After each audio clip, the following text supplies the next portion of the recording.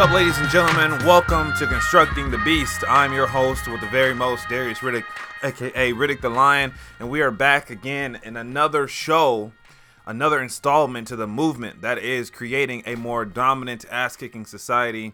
And for those of you that are unfamiliar with what we do, take the time again to familiarize yourself with the previous episodes and installments that we've done. Because, listen, regardless of what this may perceive as, what goes down, what we're ultimately trying to do is better the person that you see in the mirror every single day.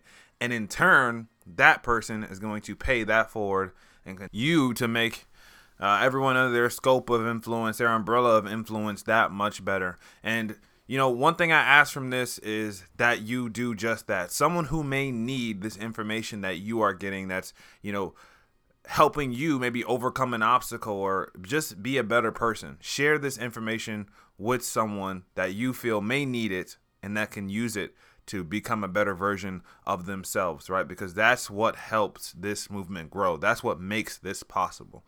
So with that being said, today I wanted to take a little bit of a different approach than some of the things that we've done in the past. You know, we've talked a lot about fitness in terms of what you as an individual can be doing in order to achieve your physical fitness goals. And what we're going to do is take that one step deeper, right? We're going to go into another level and we're going to start talking about the mental capabilities, what it really takes in fitness to achieve those fitness goals when in terms of the mental capacity.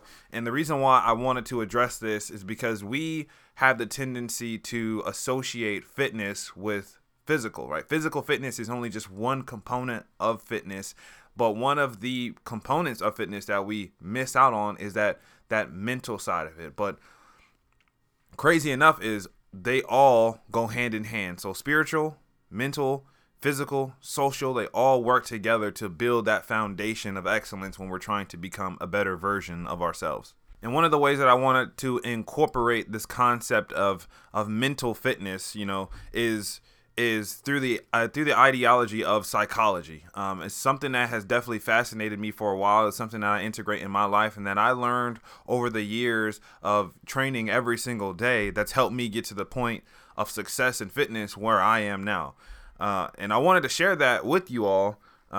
So for those of you that are not familiar with the ideas of psychology, in psychology, there are these things called cognitive traps or cognitive distortion. And before we get into the science of it, the way that this made the most sense to me is so cognitive traps is our mind's way of taking the path of least resistance. So whenever we are presented with a situation, our mind is going to take a path to interpret it that makes the most sense. And majority of the time, to the untrained mind, it is going to take the path where it's not reality. It's going to take that area of something that's completely untrue. And in the moment, from a tunnel view, you know, it may seem like reality. It may seem like the truth. But from the bird's eye view, what it actually does is it reinforces negative thinking patterns, right? That goes into negative self-talk, negative emotional outlash, negative reactions. And what that in turn does is cause an overload of negative thinking patterns and further thoughts. And in reality, it's not actually the situation that's presenting that negativity. It's actually your response, your thoughts towards that situation, your mindset.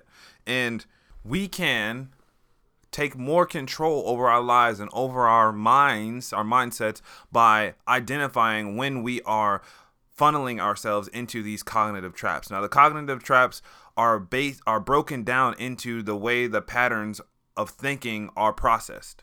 For example, one of the most common ones, and I know a lot of us are guilty of it, is mind reading, right? Based off someone else's reactions or the way that they did something, we think that we know what they are thinking without that person even expressing their true thoughts. When in reality, we can never really know what someone else is thinking without them expressing it directly to us, which in itself can lead down a road of negative thoughts, and it funnels us into these ideals that our mind is going to take that path of least resistance and that negativity bias and what we want it to think. Like, oh, that person doesn't like me, or that person's talking behind my back and all this stuff. When in reality, it could be the complete opposite. So basically what we can do is take these psychological negative and cognitive traps and apply them to our physical fitness, because like I said before, the mental fitness and the physical fitness, they're all tied directly into each other. Having one without the other is not going to work. So I want to take the time to talk about 3 of them directly, which I feel are the most important, that we as athletes, as human beings, as people that operate day to day, need to identify and evaluate in order to make ourselves more successful. So the first cognitive trap, or thinking trap, to make it easier for you all to understand, is that I wanted to address is black and white thinking. And that's basically us thinking that it's one way or the highway. This way, it has to be A or it has to be B, and there's no in between. Now, the reason why that is an issue when it comes to fitness is because there is no blueprint for one person. So you can have Sally, Joe, and Sarah, and they all want to get a bigger bench press. They all want to have bigger glutes, or they all want to have 8-pack defined abs. Now, I can give the same plan to Sally, Joe, and Sarah, but it may work for Sally, but it won't work for Joe or Sarah, and vice versa. And where I see this the most common is especially now, I see people getting back into it, and they'll do these 8-week programs or these 4-week programs, however long, 6 weeks to shred, and they'll see their friend doing it, and it'll work for them. But when they take it on, they don't reach their goals, and they instantly categorize themselves as a failure. So one, that's a black and white cognitive trap on top of that, and it's a cognitive trap of negative self-talk. When it comes to achieving your goals, there is no success or failure, especially in terms of fitness, because in reality, whenever we pursue a different fitness goal, it's going to be somewhere in the middle, right? Even if you strive for a 315 bench press, you may hit 305, but have an increase in deadlift or somewhere else. Then later down the line, you completely overshoot the 315. But we can't approach it as if like, I did not get that goal, so now I'm a failure. I didn't reach my goals, so I didn't have success. Something to understand is that whenever we are approaching specific goals like that, it is gonna take reps upon reps upon reps. Because again, I'll say it again, there's no one blueprint for each and every single person. So when you approach these things, you have to understand that you may not get it today. You may have to come back again tomorrow and try again. And that may have to happen over and over and over and over again, while somebody else may achieve that goal in a day, right? But we can't compare ourselves to other people because, like I said, it's different for everyone. There is no one blueprint. So one way that I feel as though that would be the best course of action to counteract the black and white thinking is to be open-minded to those shortfalls. Understand that those shortfalls are going to happen. Not every single goal that you approach is going to be easily achieved. But what you can control is your reaction to not achieving that goal. And it has to be a proactive mindset in the fact of, okay, I may not have gotten there, but what can I do now to get me closer to the next goal in the future?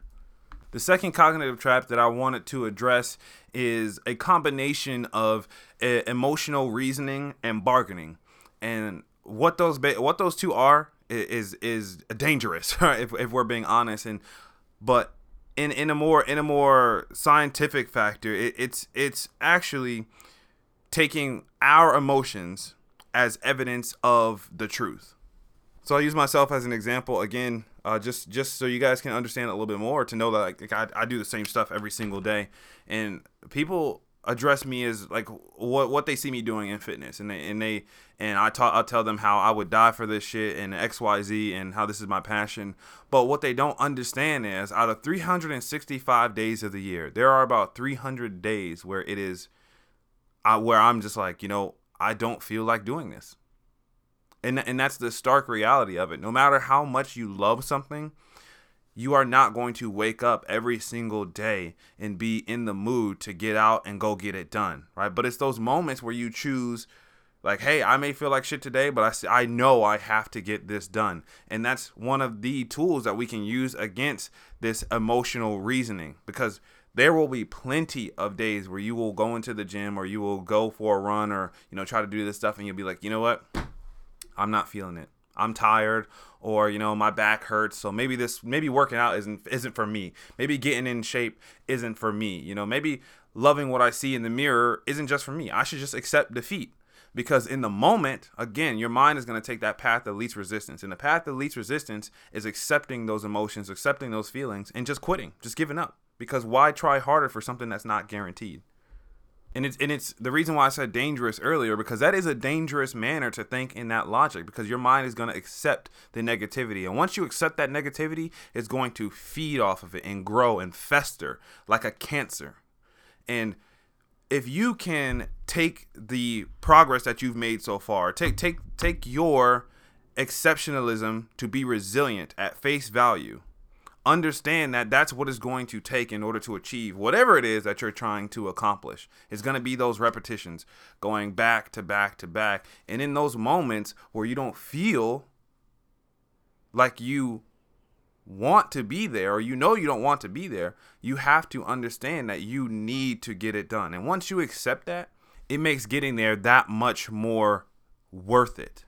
So the third really important cognitive trap that I wanted to talk about is the fallacy of control, or a false sense of control. Now, we talk about this a lot throughout our movement over the episodes, but I'm gonna harp on it again for those that may not be familiar with what we've spoken about in the past, and that is, you do not have control over the things that happen in your life. Okay. No matter what your power is, your status, your wealth, how many people you have around you, if you're liked as a person, if you're disliked, you do not have control over the things that life is going to throw at you, period. Because when you start thinking like that, life has a way of coming up and biting you in the ass and letting you know who's boss. But the one thing that you do have control over is your mindset, the way that you approach, interpret, evaluate, and attack situations.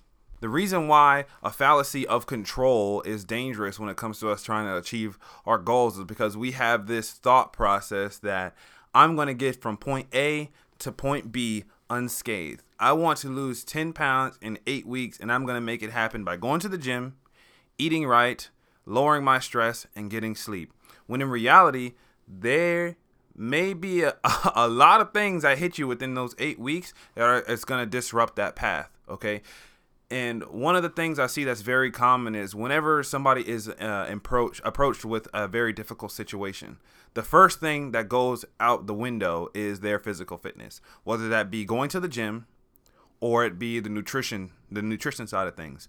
So to make that even more of a realistic situation for everyone, let's talk about COVID-19. Okay, one of the biggest things that went out the window is physical fitness, and that's because with the gyms closing and the supermarkets running low on food and stuff like that, and people having to stay in quarantine, right? Nutrition, gone. Working out, staying in shape, gone. I even heard a couple terms about COVID-19. I gained my COVID-19 19 pounds. It's like and to me, that was fucking ridiculous. Like, that didn't make sense to me, because at no point whatsoever should something that's going on, like outside of your mindset, your sense of control, be the determining factor to you gaining weight or to how you work out, because what did people do before gyms? Right? Everybody wasn't obese or overweight. People found ways to stay in shape. This is the easiest time in the world to learn what to eat, to know what to eat, to stay in shape. There are hundreds of companies out there that do meal plans, nutrition plans, work out at home, eat right at home, right? So how can we use those external factors as an excuse? And that kind of plays on the false sense of control, because if we expect that we have this control all the time, things like COVID-19, like a quarantine will happen, and now that sense of control is gone. So we have to understand, you may not have control over the factors of what goes on outside your life, but you have the ability to control how you approach a situation. There are going to be times where you wake up late and you'll have to rush to work and forget your food. Okay, but what are you going to do in that moment? Are you going to go to the fast food place down the road and get something? Or are you going to take your time to go back home and get it and get that meal, or try to prep something at the grocery store really quick, right? There are going to be times where you're not motivated to work out or go for a run or anything of that matter. But are you just going to say fuck it and just give up, let your goals go to the wayside and let life take you over? Or are you going to grab yourself by the britches and keep moving forward? There are going to be times in relationships where it just doesn't fucking work out, whether you love each other or not, whether that's, husband, wife, boyfriend and girlfriend, or family, blood ties, relatives, and you're going to have to part ways.